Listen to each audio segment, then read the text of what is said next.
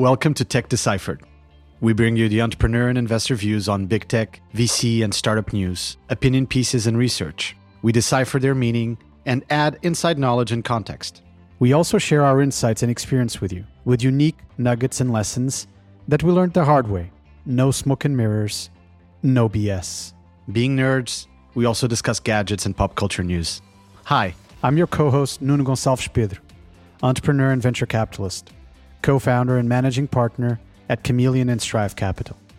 And I am your co-host, Bertrand Schmidt, entrepreneur in residence at Red River West, co-founder of App Annie.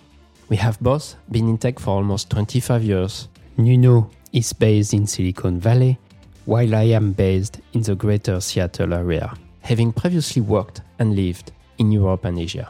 With Tech Deciphered, discover how the best entrepreneurs pitch, how investors think, and what are the deep trends underlying the tech industry.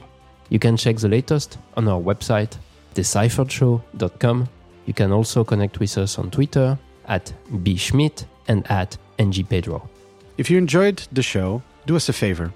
Subscribe, give us 5 stars, and or leave a review on Apple Podcasts app or your favorite app. This will help other people discover Tech Deciphered.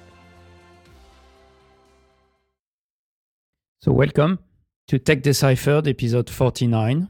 This will be our exit episode. And what do we mean by exit? Exit, it's really when you need to provide liquidity to your shareholders. It's when you sell your company as a whole, you sell some shares in a public market, meaning that ultimately that will provide not as fast liquidity as getting acquired, but will provide liquidity for those that want to leave the business as shareholders in a gradual way. So in this episode, we are going to talk about all things M&A, IPO, secondaries. But let's start with more details about what is an exit. More generically, an exit is on the eye of the beholder, right? So an exit for a company, as you mentioned, rightfully so, is the sale of normally most of its stock. Could be not all of the stock. Sometimes it is all of the stock. It could be a sale of most of its stock or the taking that stock public in some way. We'll come back to this notion of what selling stock means. But in general, it's sort of selling stock. Even when you go IPO, there is a selling of stock. There is a transformation of stock in some way. But it could be for an investor. What is an exit for an investor? Or what is an exit for a founder of a company? And in that case, I would say an exit is, again, when you sell the majority of your stock that you have for that specific entity. So for a founder, it would be I'm selling most of my stock in that company. For an investor, I'm selling most of my stock in that company. We could then basically say, is it a full exit or not? But it's an active element of liquidation at scale. For me, takes into account majority. Takes into account that the majority of what you put or that you have, you've sold. A liquidation means you've liquidated part of your position. It could be actually a very small amount of stock. That is the definition of exit and the definition of liquidation. Now, there's different types of exits and elements of liquidation. There's mergers and acquisitions, whereby normally it's two companies, come together as a merger. We always talk about this notion of mergers of equals. There's rarely mergers of equals. There's always one party that is slightly bigger than the other. So even in the case of a merger, there's one party that in some ways is sort of acquiring the other. And then there's straight up acquisitions, the ability for a company to acquire another company and take over that company. So that's M&A. In M&A, normally the majority of stock is taken by the acquirer or by the entity that is merging that is slightly larger than the other one. And there's what we call a change of control. So the entity that got sold is now taken by the new entity or by the entity that bought it. That's a change of control. A lot of people know the sexier type of exits, which is IPOs. And IPO stands for initial public offering. So it's an offering of stock to the retail market, to the public market. And why it's the public market? Because people like you and me and people that necessarily are not accredited investors can actually invest in public markets. So it's what we call retail markets. Anyone can invest in it, in effect. There's no limitation for me to invest in that market. Whereas in private markets, we have the notion of accredited investors. We won't go a lot into that, but we can explain that at some later episode. In public markets, it's retail. So the public can buy. And what that means is there's a portion of the company that is so-called floated onto the public market so that the retail investors, anyone really, can buy stock in those companies. Now, it ends up happening when there is an IPO that there are large players that take large amounts of stock in the companies, institutional investors, for example, other types of players in the market, hedge funds and other such entities. But it's, again, a market that is open to the public. Anyone in the public can buy stock in that market and in what is floated. Maybe one more nuance, and we can go back and forth on different types of approaches to the exit, is secondary transactions. This is particularly true in private markets. So secondary transactions as opposed to primary transactions. A primary transaction is when, for example, a venture capital firm is leading a new round in a company. What ends up happening is there's issuance of new stock in that company. There's issuance of stock that gets purchased at a certain price by these new investors that come onto the company. That's a primary transaction. I'm getting stock in the company, but that stock is effectively being issued. A secondary transaction is that there's stock that's already in the hands of someone. Could be an investor, could be a founder, could be someone inside the company. And that person or that entity decides to sell that stock to a third party. So that person or that entity owns stock and decides to sell that stock to a third party. We normally mention secondaries only, again, in private markets. And it's basically, let's say I have 5% in this startup. I'm a founder, an early founder, maybe not the founder CEO, but one of the early founders. I want to sell 1% of my stock, or sort of 1 out of the 5%. So basically 20% of my stock holdings to a third party. And I'm allowed to do that. And there's a party that comes in and acquires that stock from me. So they take that percentage from me and they take the rights that I have in that stock with that. That's called a secondary transaction. Why is secondary transactions becoming more interesting? Because of what I just said. Because entities or individuals at a certain point in time want to generate liquidity, but they don't want to necessarily generate liquidity on all of their stock. Or if you are a venture capital investor, by definition, normally you're a minority investor in the company.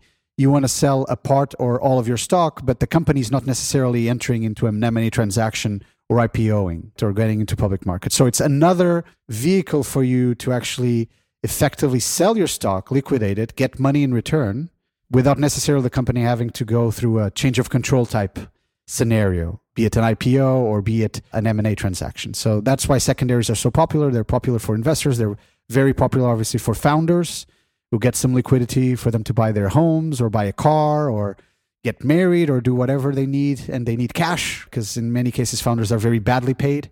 So they don't want to sell all their stock holdings in the company. They want to ride that wave, but they do want to have a little bit extra liquidity to live a daily life. So secondaries have become quite popular.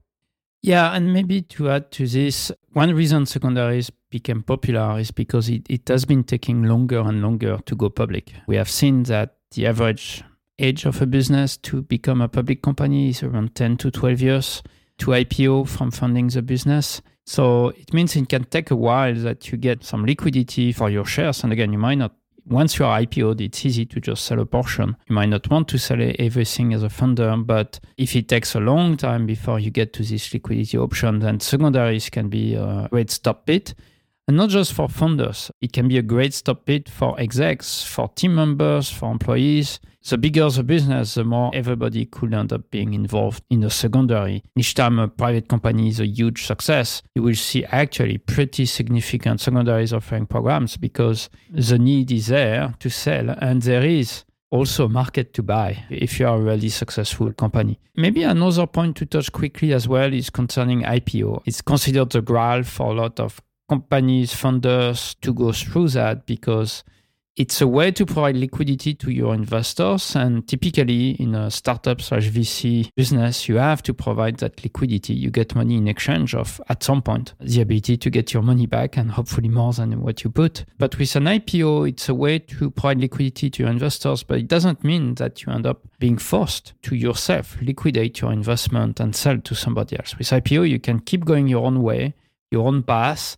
And usually that's also typically the most rewarding path if you're a great company. Most of the great technologies companies end up being public companies and went through an IPO process. And maybe one more step is that at the same time, the IPO process has become more and more complex, more and more expensive, probably more difficult to go through, especially during this period 2022, 2023. It's kind of a pretty highly random process. Sometimes the IPO window itself is closed. It might be closed for 2-3 years plus. not easy to time. And the other piece is that it costs a lot. It costs a lot of legal fees, finance diligence. You don't start selling to retail investors so easily. They have to be protected. So you have to follow a lot more regulations because you have to assume your new shareholders are not just going to be accredited investors like business angels or VCs. They are going to be retail. So there is a lot more regulations, and one could argue it might have become actually too onerous. And maybe that's why we have less and less actually IPO and public company as a whole. That means that for many funders, actually, IPO might not be considered the best exit, or at least it's delayed until it's becoming more and more inevitable because you have too many shareholders in your cap table, because it's been too long since you got investment, and that's the best way to provide liquidity. So it's not an easy path. And maybe last point, you have to be big enough in order to do an IPO. The old rule for an IPO is to really target to be at least $1 billion company at IPO. And why $1 billion company market cap? It's because you want enough float, you want enough liquidity, and in case of a downturn, either a downturn in the general market sentiment or because you don't deliver good results, there is some slack you have before going to a $500 million threshold, more or less, where below that, it's becoming very difficult to justify being a public company.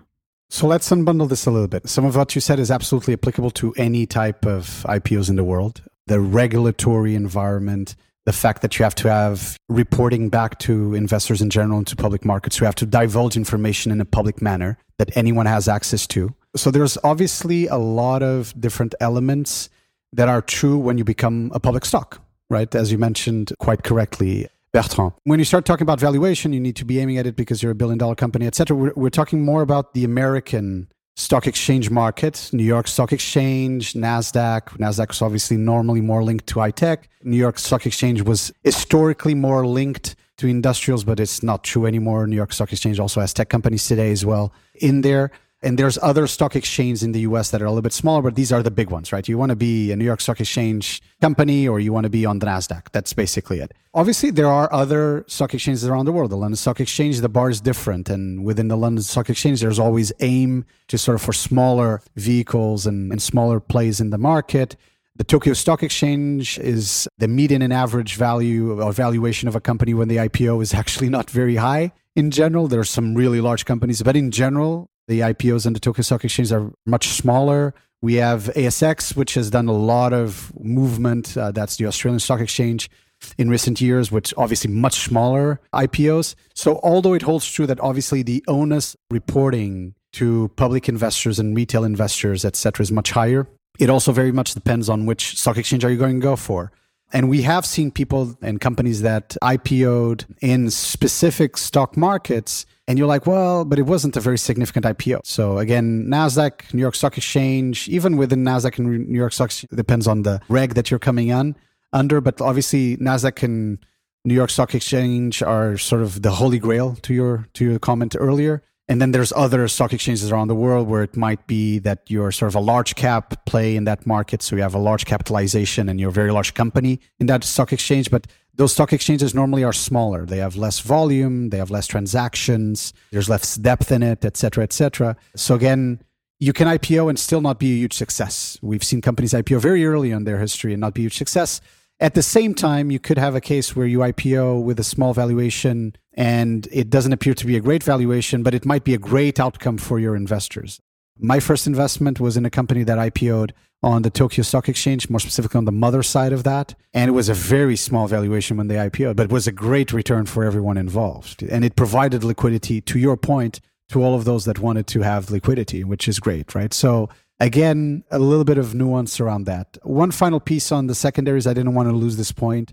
It's a really hot market for secondaries right now. The reason for that is when you start having realignments on valuation in the market, what ends up happening is you have a lot of private investors in particular who hold stock in companies that are not worth what, in some cases, they paid for it, or that are in need of liquidating their positions or part of their positions to move their cash elsewhere, to compensate, for example, for public equity losses, et cetera, et cetera. So this right now is a great market if you're in secondaries because, there's a lot of activity. There's a lot of players that want to buy stock actively, that want to get into the market and think they can get great discounts because people just need to liquidate and get cash out. So very, very interesting market. And it's a market that happens, the secondary market has developed a lot over the last 10 years. And this is probably the first sort of bump on the road in markets that is dramatic, where there's a lot of arbitrage. So very exciting market to watch right now.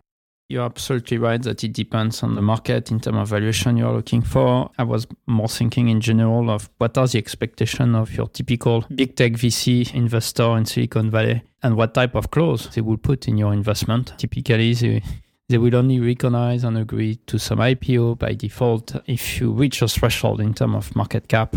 They will only recognize some stock markets, not all of them. So they put some constraints typically on you.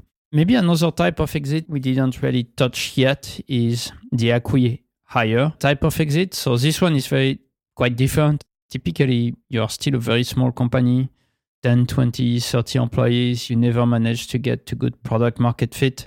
And a real acquisition is not really on the table. However, some big tech companies, especially when times are hot and they are looking to hire quickly, they might believe that hiring a team that is focused on a topic of interest for them might be a shorter path to success for them. So obviously in markets like this, when big tech is firing people like it has been for the past 18 months, this is probably not the best season for acqui-hires. But this is the type of opportunity that might come along and might be an acceptable outcome, even if it will not provide a great return or even a return to investors.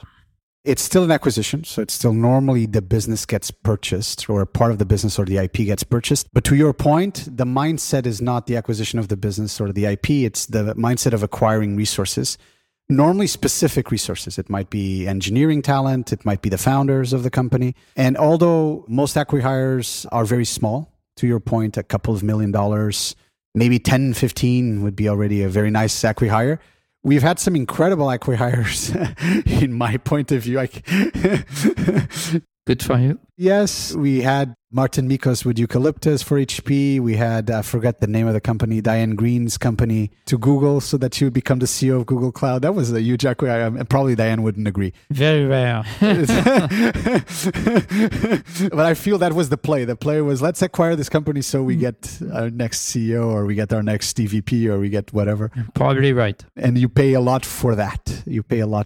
But in general, to the point that Bertrand was making earlier, acqui-hires are much smaller and investors in some cases don't even make their money back. So it might be they only clear their principal or even get cents on the dollar, but it's sort of the exit of the company. It's a path forward for the founders, for the team. Yes. Let's provide some stats about all of this. Let's talk about some more recent acquisitions and IPO. So first, there was a number that was pretty dramatic early this year, the year over year. So if we look at Q4 2021 versus Q4 2022, there was a 94% decrease of M&A. So basically, it has been a pretty damn catastrophic M&A market since sometime mid-2022. That's when the market started to turn and to go very negative. And I'm talking about the startup M&A market, not existing big tech companies, but more recent tech startups. This was a pretty bad number. 2023, I don't have the latest number, but it's just focused on startups. It's probably a bit better, but I don't think it has been great either. This is a bit anecdotal. We don't have all the data behind it, but from everything I've been hearing, it has picked up mid-year into quarter three, but it's still very much the low cap market, right? So the small cap market, smaller acquisitions, etc. Yeah. We've had a couple of big ones, which we'll talk about in a second, a big headline M&A, but certainly it's been more the small size of the market that is picked up.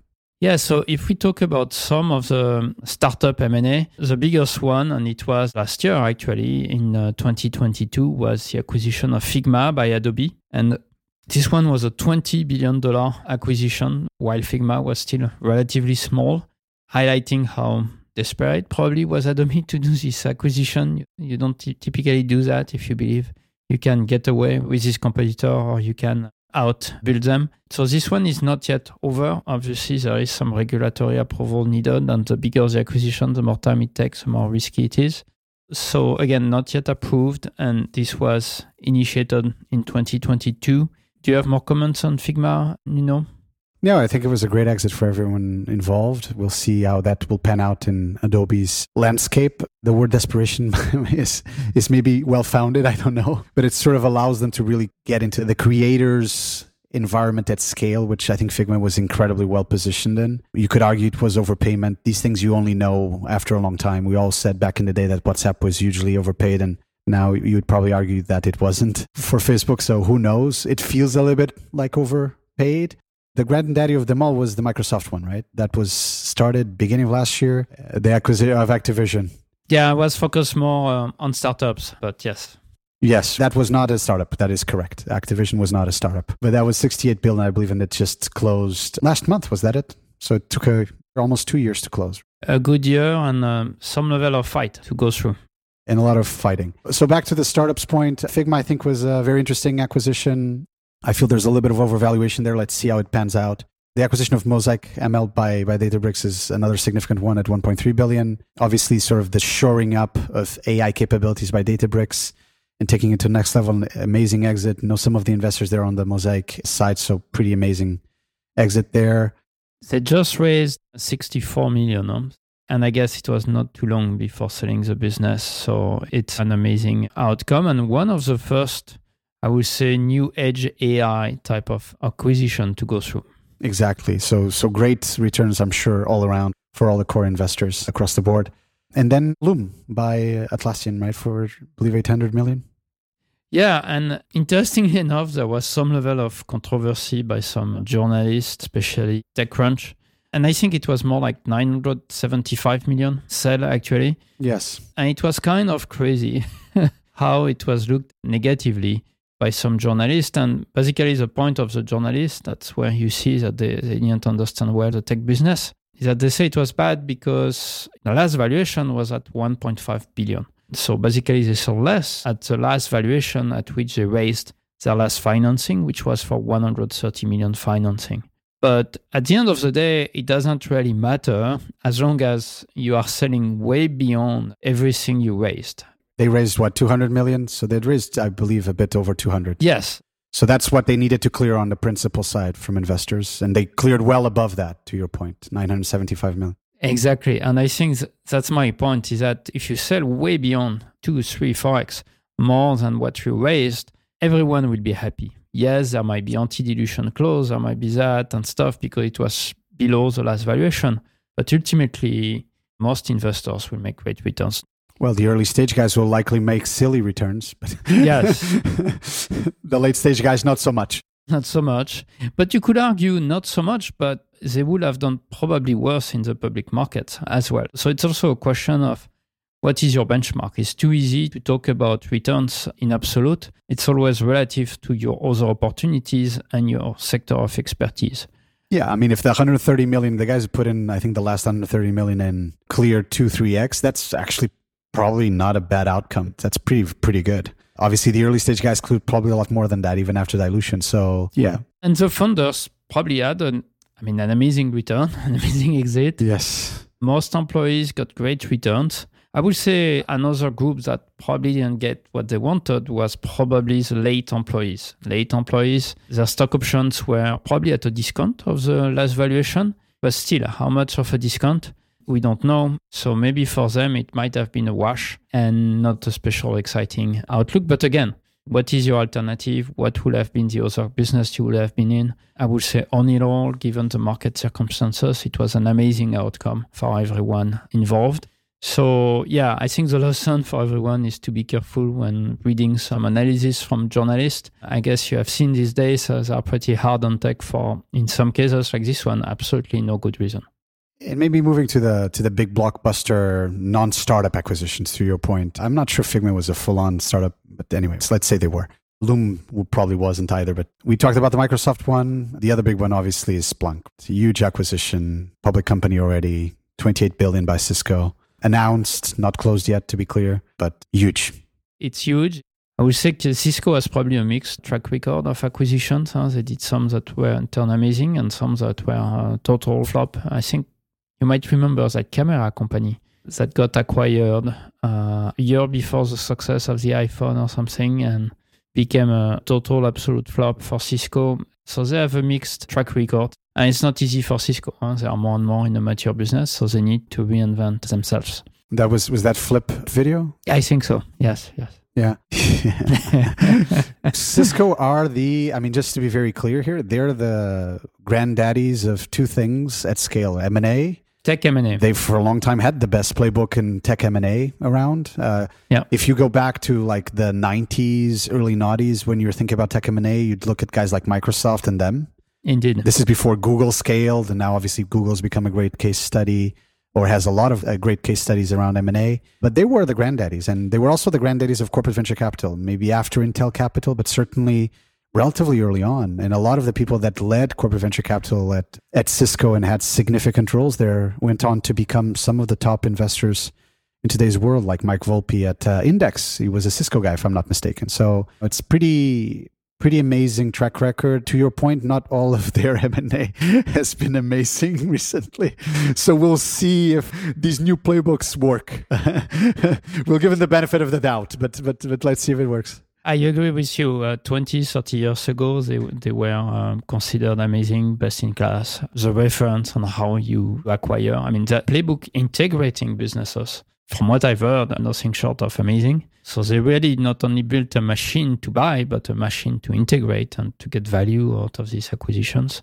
The past 10, 15 years, I think it was more mixed, but definitely wishing them the best. Going back to Microsoft, it's a pretty interesting one because you could argue that in some situation, it's becoming harder and harder for some of the biggest tech companies, especially the Microsoft, Google, Apple, Amazon, Facebook of the world, NVIDIA as well. So the fact that Microsoft managed to get away with a huge acquisition was pretty interesting. And I guess the case was probably that in that situation, Microsoft is not the big dog. If you look at video consoles, video gaming, Sony has been doing very well. PlayStation 5 doing much better than Xbox. So I think that was a fair point that Microsoft needs to do something to stay in the loop, to stay relevant.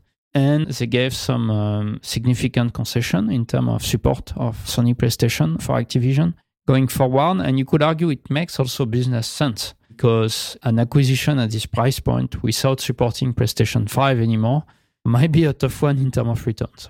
Microsoft, I would say, has been quite acquisitive, right? Yes. On the gaming side, for example, Bethesda, right? I think it's ZeniMax is the name of the company, ZeniMax Media. They obviously did the Activision deal, which, as you said, wasn't without its complexities, but it's like a big bet on it, right? 68 billion of a big bet. They've been quite active. Obviously, Google keeps having probably one of the best playbooks in tech M&A. They've really benefited a lot from tech M&A. We've discussed it in one of our past episodes. YouTube, Android, part of what became Google Maps. It's like they have like actual, maybe they flopped it a bit on Nest, but they've done really well with this sort of relatively arm's length, which by the way was Microsoft's playbook. The old Microsoft, Bill Gates, Steve Ballmer play, well, it was really more Bill Gates, was the whole discussion on we don't fully integrate them. We just let them be. And we keep this bridge between both of us with sort of a very senior person in between.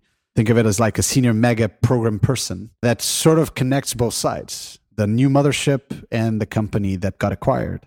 And it worked really well. And Google did that. I was just a session meeting up with Steve Chen in Taipei a couple of weeks ago. And this is public information. He's shared it a couple of times. Like YouTube was about to go on a rampage. I don't know if they've gone on there pretty quickly or not, but they were going on a rampage of being taken to court by everyone and their mother. And they got acquired by Google, right? For a really good price. If you talk to Steve and to other people, they speak very highly of the Google guys, right? They allowed us to run stuff, to have access to resources, to scale up, etc. So again, M&A, there's this unfortunate thing, which is the transaction is everything. So people look at the transaction and then it's all about return and whatever.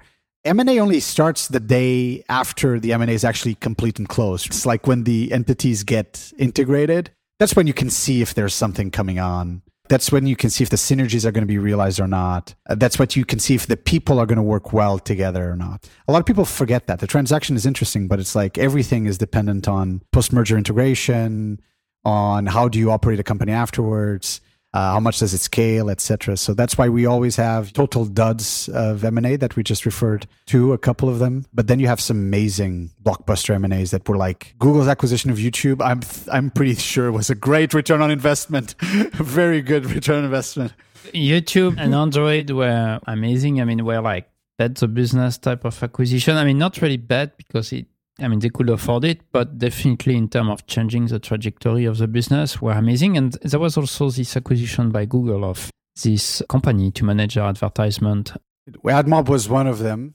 AdMob was acquired and was really a good success story for Google because, it became the backbone for their mobile advertising. Thinking about their core advertising business. Was it DoubleClick? Yes, I think it was DoubleClick. So there were a few that were significant as well. But I think of lately, doesn't feel the same in terms of Google acquisition, in terms of success. Motorola was awful.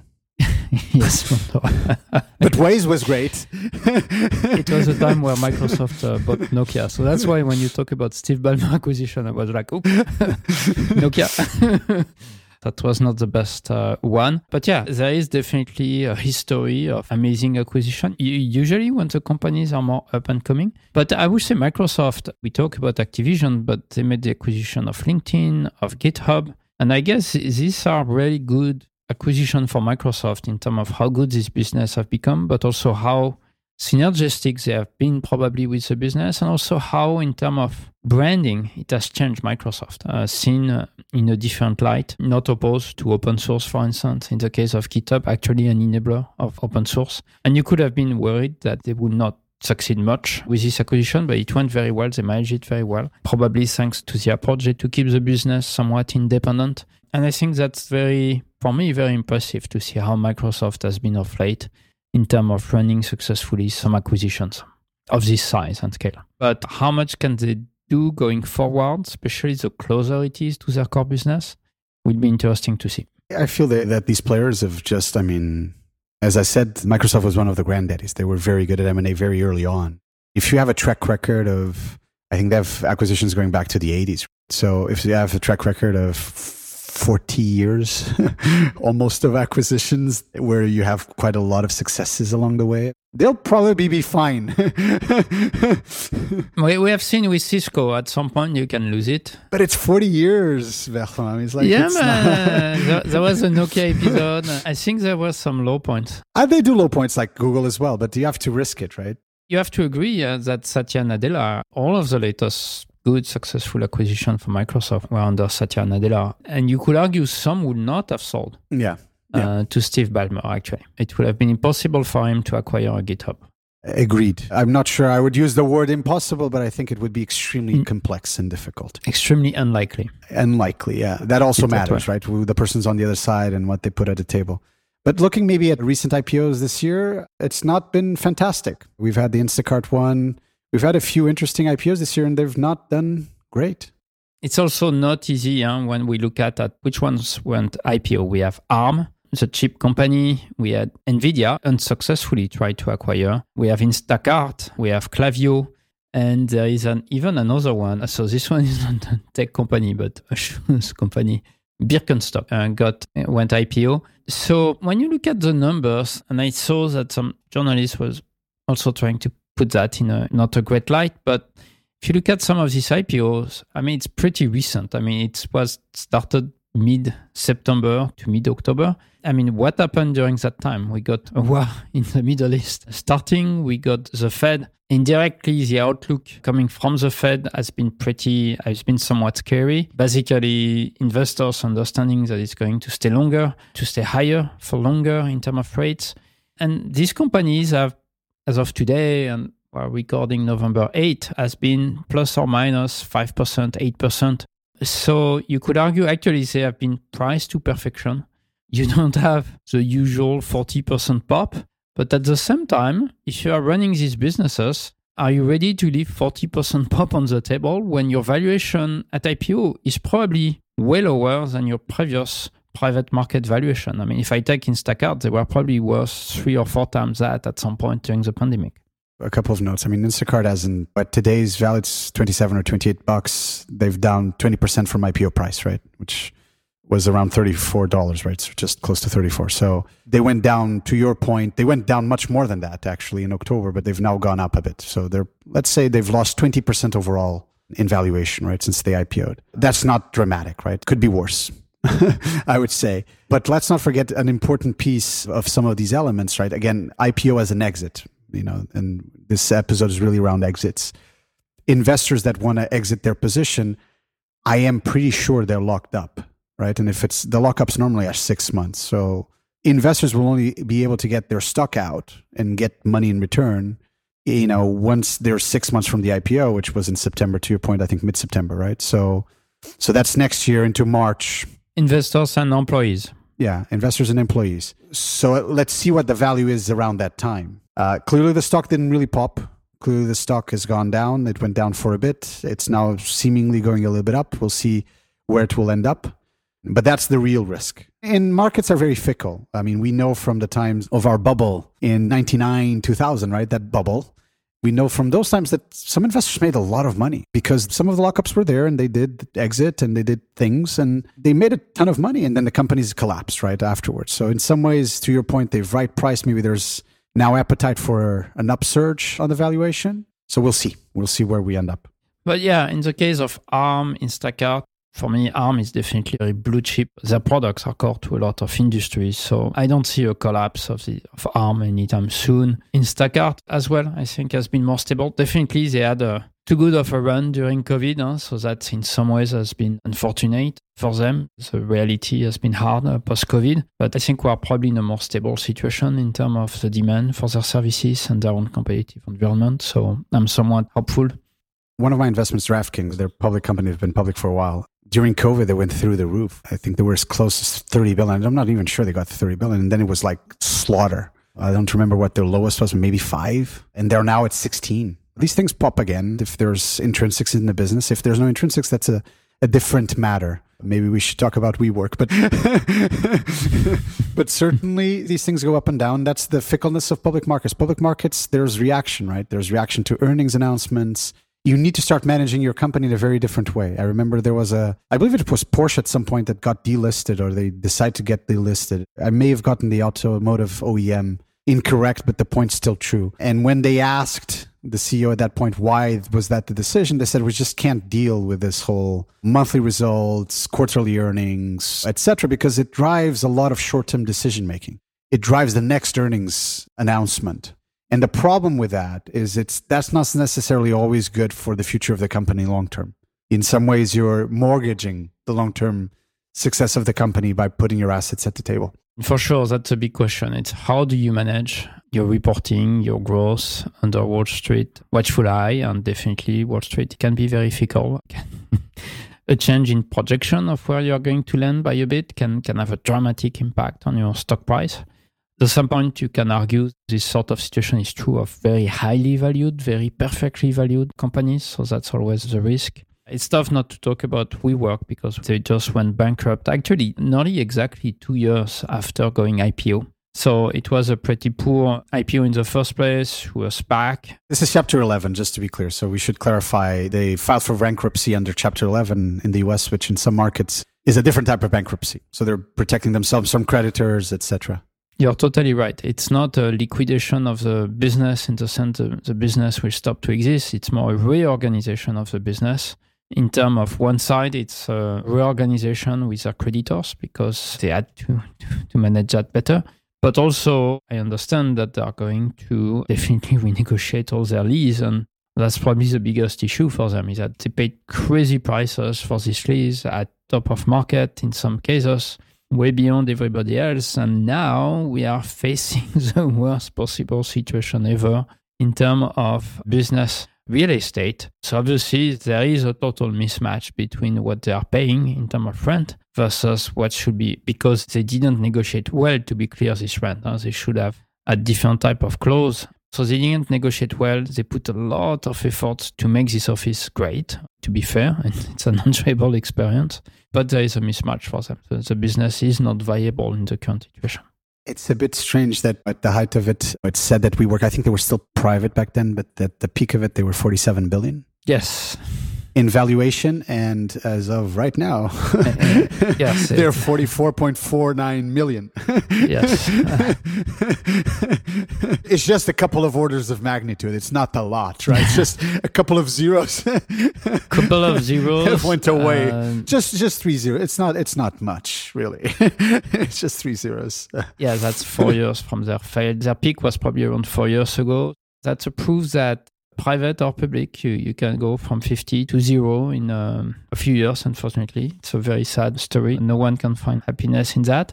And I'm sure some investors made a lot of money still. It's irrelevant, right? They made a lot of money. I think the one that managed to make some good money was the one who sold at pre-IPO times, or let's say who sold at SoftBank times. When SoftBank came, if you took the opportunity to do a secondary, as you explained, as an investor, and maybe saved 30, 40, 50% of your investment that way, you might have indeed had amazing returns. But I think WeWork is also raising more the question of, can any company be a tech company? In a way, can marketing go too far? And I think WeWork is a great example of a company that was not a tech company, that was a real estate play, and that was a real estate play actually badly executed from a real estate play perspective. Amazingly executed from the perspective of marketing it as a tech business. But ultimately, reality finds its way. And there is only so much you can, in a way, bullshit your way about what you really are as a business. And I think that's a lesson for a lot of founders, that you want to be real. You want to be realistic about your business. And it's good to dream, to have aspiration, to have vision. But the vision has to match reality of what you can achieve, your industry, your business. And if it's too disconnected, then at some point it doesn't work. The magic of being a great salesman, like the CEO of WeWork was, Adam Neumann, at some point it just stopped working. It cannot be only just that sales pitch. It has to be connected to a reality, and especially a tech reality, if you want to benefit from tech valuations. Before we start, this is not fraud. This is before we talk about frauds, because FTX just found guilty of that. So this is not fraud. Just if you exaggerate a lot and there's no story behind it, it will catch up with you at some point. So in a nutshell, IPOs, not great this year. Maybe next year will be better. We'll see. M&A is picking up, but still very, very low. Secondaries at all-time high, as we know. A bit of a mixed bag, as it's normally the case. We'll see what next year holds. We've seen actually in the last 6 months or so, and this actually is not super connected to the burst of the bubble. We've seen that in the past, even on bubble times. A lot of window shopping and a few deals that don't go through. At least the feedback I get from a lot of bankers. Some companies are still assessing how their stock is doing. And so if you're a public company trying to acquire something on the cheap and you're thinking through, is this cash or is this stock? How should we do it? Normally stock is nicer and easier, but there's a lot of debate right now around companies that really have lost quite a lot of value as public equities and don't really have the capacity to go after deals in the way that they did in the past. So there's a little bit of that, and that is a little bit problematic for companies that want to be acquired, because you can spend months on these transactions and then nothing happens. There's costs included in these transactions with lawyers and with bankers, and everyone who's at the table wants to get paid. So I feel that we're going to have more aggressive clauses in the future of like, I get paid no matter what, right? It's like, or you pay for the cost of the lawyers if the transaction doesn't go through. People are getting a little bit smarter about this. Breaking clauses, we have to have a breaking clause. Like if you stop the transaction at a certain point in time, you have to pay us something, or at least you need to cover all our costs plus. It's a huge amount of attention that gets taken away from management of a company because the company goes into a mode of we're going to be acquired. So that's obviously extremely impactful, I would say, in some cases more impactful even than the cash consideration on paying service providers, etc. Yes, and we'll talk more about it, but especially in a world where regulatory approval is becoming more and more complex to get, you cannot afford to try to do a transaction, go through it, wait for a year to get regulatory approval, and it doesn't go through. This can be catastrophic for the business, how it's run, how you manage it, how employees feel during that time. So it's something that you absolutely have, and I think it's becoming a great friction now for acquisitions by big players, because you have a need for these clauses where even if it doesn't work out, you still have to pay sometimes very significant fees if the transaction doesn't go through. And we have seen also how other players, like in the case of Twitter, once they agreed to a transaction when the price was high, they tried to get away from it, but it didn't work out. So you really have to negotiate extremely well. And some technically small negotiation point can have a huge dramatic impact. Another piece is that you might get an LOI, but once you sign an LOI, you are really tied up. So my advice here is to be extremely careful about how you negotiate your LOI, because the probability that there is a revision of the price, of the terms, of the clause during the later on agreements can be quite significant, especially in these markets where many companies might feel, you know what, I might walk away, it's not such a big deal. But then it's definitely a lot of trouble to renegotiate back, as you know, and find another buyer. So it's something to keep in mind. How do you negotiate the best? I would say probably you want a detailed LOI to make sure that there is not so much to agree on later on. And especially during that clause of you are going to go through exclusivity post-LOI and you are really tied up. Your ability to negotiate a better outcome is near impossible as a seller, while as a buyer, your ability to negotiate a lower outcome might go stronger. So you need to be extremely, I think, clear and detailed in your LOI to basically remove the probability of that fate. And as you say, put some clauses to make sure that there is not an easy walkout when you're selling your business. And this is not like a VC term sheet where there's a lot of trust implied in it, etc. Term sheets, heads of terms, LOIs are in principle mostly non-binding. To your point, you talked about exclusivity clauses and confidentiality clauses. Those normally are the key binding clauses. They're binding legally. In an environment of M&A, you need to put more stuff in the binding side, right? It's like breakup clauses, like you're going to pay our fees if this gets thrown away for reasons that do not relate to some issue on the due diligence, but you need to find what an issue in due diligence is. You need to specify what is the process. You need to specify certain expectations. So as detailed as you can be on an LOI and term sheets and heads of terms, ultimately it's actually what pieces become part of the binding side versus the non-binding side. Because if it's still mostly non-binding, cool, but it's a gentleman's agreement. It doesn't really lead anywhere. So I think in M&A, we're going to start seeing more aggressive terms that are binding under the LOI or heads of terms or term sheets. I think we're going to see more of that. I agree. That will be my expectation too. Else it's too easy to do window shopping or to do offers in order to win the bidding and then renege on your offer step by step and go to a lower price point. Maybe the price point you want to go to early on, but you knew you will not win the bidding with a lower price point. So you bid higher, but you were organizing yourself and preparing yourself to go lower. Unfortunately, especially in tough markets, you might start to see some pretty poor behaviors from acquirers trying to take advantage of the situation. I've gone into being board member of some of my companies. I've gone into some potential M&A transactions in the past. As a board member, not requiring breakup clauses, those times are done. I'm sorry. You come to the table, you put something at a table as a term sheet or LOI, and that term sheet or LOI, there needs to be a breakup clause. How much are you going to pay us if this doesn't go through? And it has to be clearly defined. I'm sorry. Because in particular, these are companies acquiring startups. We're making jokes out of it, but this can actually kill a startup, right? I can go for an acquisition transaction that doesn't go through, and just the cost of the acquisition transaction kills the company. It's not impossible, right? So again, right now as a board member, this is a manifestation for whoever's hearing that is on the other side, the larger corporations doing corp dev, etc. I feel we figured out this game. It's a startup, but you have to put money at the table. I'm sorry. If it doesn't go through, it doesn't go through. It's life, but you have to pay something.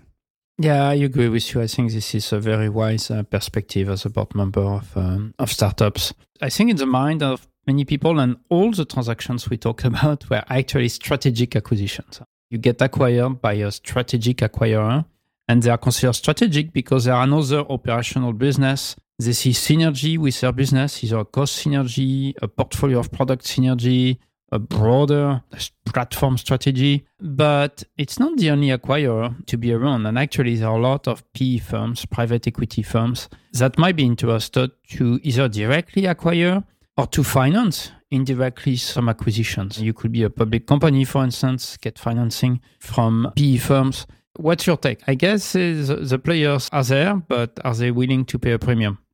I feel this is a buyer's market right now. I mean, if you're a PE firm, particular buyout firm, and you're like, I just see this asset, it's super undervalued. I can just take it at a discount and immediately make money first year, 2 years in. Why wouldn't you? And honestly, I see actually even more than this. It's not just sort of long-term focused PE firms that are thinking through, holding periods of, 3-5 years. There's even rapid flipping, right? I mean, it's like I could just take this, do nice things to it, and then do M&A in 1 year and a half or an IPO in 1 year or 2 years, right? Because the market will eventually pick up, right? This is not going to be forever and ever like this. Indeed. So I'll take the discount right now, I'll buy out at the discount, and then I'll build it up. And I don't even need to build up a lot. Obviously, this is not what a good PE firm would do, but it can be done. You can do sort of this type of flipping. And I mean, if you get like 2x, 3x in 1.5 years, 2 years, that's incredible return. Just the IRR on that is silly. At this scale, for this stage, yes. Yeah. So I feel we're going to have more of that. The issue with the buyout firms, it's sort of a two-edged sword, right? So the buyout firms, on the one hand, this is a buyer's market because there are undervalued assets. On the other hand, if you're a buyout firm that uses significant leverage for your transactions, you're based on that, this is a bad time to do that. There's a couple of private equity firms that only do it with equity or that have very low levels of leverage. And for those, it's probably a great buyer's market. For those who have huge amounts of leverage that they always put at the table, this is a really tough market because of interest rates, etc. I guess also PE firms are definitely looking at public to private type of situations as well. We talk about valuation on some markets. At some point, if your valuation becomes low enough, that might be a real trouble to stay a public company. It has a cost inherently to stay public, a significant cost, unfortunately, these days because of regulations. So that means that you might actually be looking forward to exit the public market because your valuation doesn't sustain your presence as a public company. And there might be some highway robbery situations, right? Where I take you private and you have more cash than I'm paying for you magically.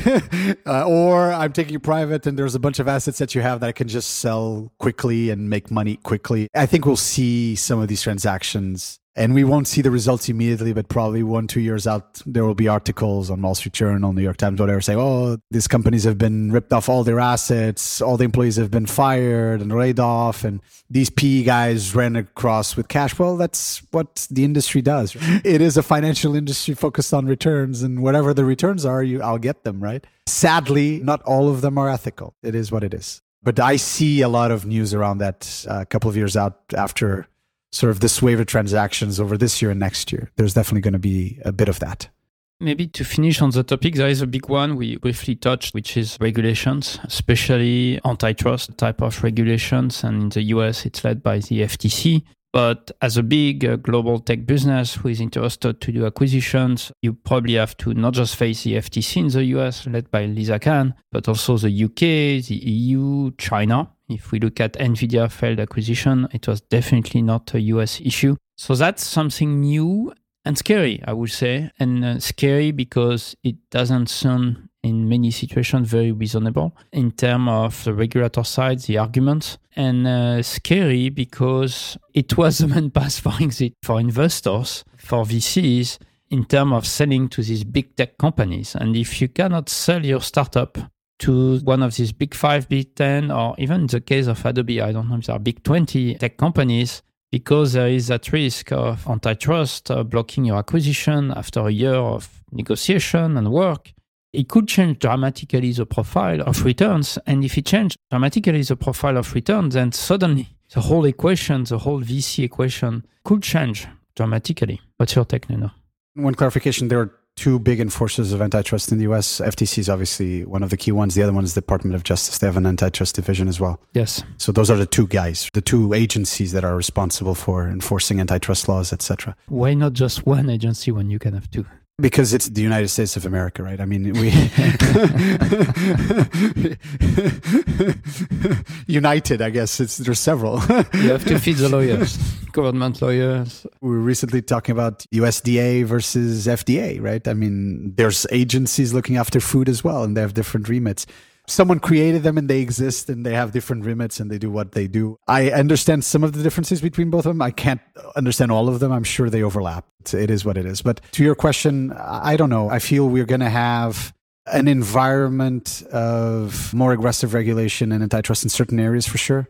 If we all agree with Bill Gurley in his statesman speech of late that regulation always favors those who lead the industries, then whoever gets regulated next, that's going to be an industry that's going to be subject to decreasing innovation. I hope it's not tech, right? I hope it's not some of the key areas of tech because that would be destructive for all the actors involved. And that's a clear agent of innovation as an industry in the world? I would be so worried because in a way we can talk about the world at large, but that's a bright spot in the economy. It's tech and it's innovation, how it has changed life for the better. And if it becomes over-regulated, and especially in industries where it's still new, I guess we'll talk more about in a later episode what's happening for artificial intelligence and the regulatory capture happening there. It will be a very scary place. Personally, I definitely agree and thank Bill Gurley for his interventions on the regulatory capture because he's really touching a very important point and issue that most regulators either don't understand or ignore or conveniently ignore.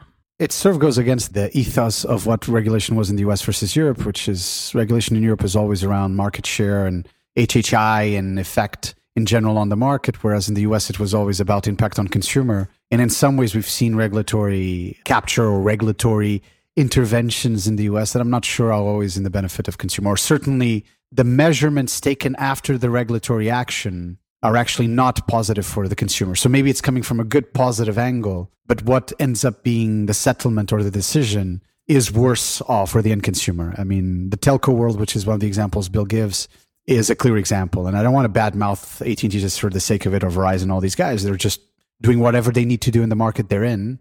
But this market in the US is really not a great value for money market. It's behind on so many dimensions as a telecom market, both in fixed and wireless, that it's really unacceptable, right? How one of the leading countries, if not the leading country in the world in terms of technology innovation, is standing behind on value for money for telecommunications, right? I mean, how does that work? And things like that I don't believe are acceptable. So I think that's really the big question for me is antitrust going to destroy many opportunities? That would be a very, very negative outcome. I guess some of this is pretty connected to which party is in power, at least in the US. All of this overreach in terms of regulators has been happening since the Biden administration. So change of who is in power in Washington could dramatically change what's happening, how it's treated. I can imagine 100% how some big tech acquirers are hopeful and preparing for a change of administration in a year from now, thinking, you know what, no need to bother trying to do some acquisition. It's too painful, too risky, too difficult to just go through and to convince someone to get acquired, where maybe in a year from now, everything changes. And we will have more interventions, not just in the US, but all over the world, right? In China, in Europe, UK, in other parts of the world. So I believe regulatory intervention is here to stay. It's sort of part of this world that we've described in the past that is more siloed, that is apparently less globalized. The world is not fully flat anymore. In some ways, it's become siloed. And one of the key ways to make that world siloed is regulatory intervention, is changing of laws, is application and exercise of those laws over companies.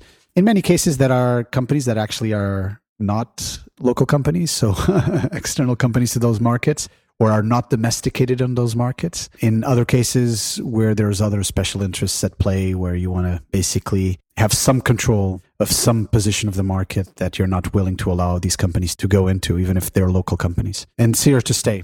I would say that one, again, it might depend on who is in power in different markets. And two, I think geographically, I would expect that the Chinese regulators will have less influence the more the Western and Chinese economies, unfortunately, step by step keep disconnecting and distanciating from each other. When you have no more market in China, you don't really care about the opinion of the Chinese regulator, for instance. And the other piece is that some regulators might just be in charge of a too small market. I mean, take the UK market, and right now they have influence. We have seen that they had influence on Microsoft Activision acquisition. But some were floating as well that, you know what, that UK market, 5% of our revenues, do we really care? That would be a big question for a lot of companies and regulators. Are you big enough a market to really have an influence, or will you be bulldozed on your way by some of the players? I agreed with the comment, and not to just thump on China, but China has huge impact globally on many companies that might not be super exposed to China in terms of its consumers, but they are exposed to China on manufacturing and a variety of other things. So huge impact if there's any type of regulatory activity. It could be something that is not regulatory activity. That could be just economic activity with taxation and a variety of other things, it's not regulation, right? It's just taxation is taxation, and there's other mechanisms for you to implement barriers to entry, barriers to exit, and all sorts of things. Movements of capital, and some of it is regulation, some of it is not. But yes, I feel the next few years will be about more and more siloed world rather than this globalized world. It's clear that governments all over the world have taken notice about its importance and want to rein in, for different reasons in different countries, what's happening in tech. So antitrust and blocking M&A is just one weapon, one tool at their disposal. Absolutely. And this concludes our episode 49 on exits. We discussed what an exit actually is, not as simple as it seems. We discussed stats on M&A, IPOs. And finally, we looked ahead. We looked at what's the future holding, in particular in the next few years. Thank you, Bertrand. Thank you, Nino. You can check the latest on our website, decipheredshow.com. You can connect with us on Twitter @bschmidt and @ngpedro. As a disclaimer, these are our own opinions. We're not representing the views of any company. If you enjoyed the show, subscribe, give us 5 stars, or leave a review on Apple Podcast app or your favorite app, which will help other people to discover Tech Deciphered. Thank you for listening. See you next time.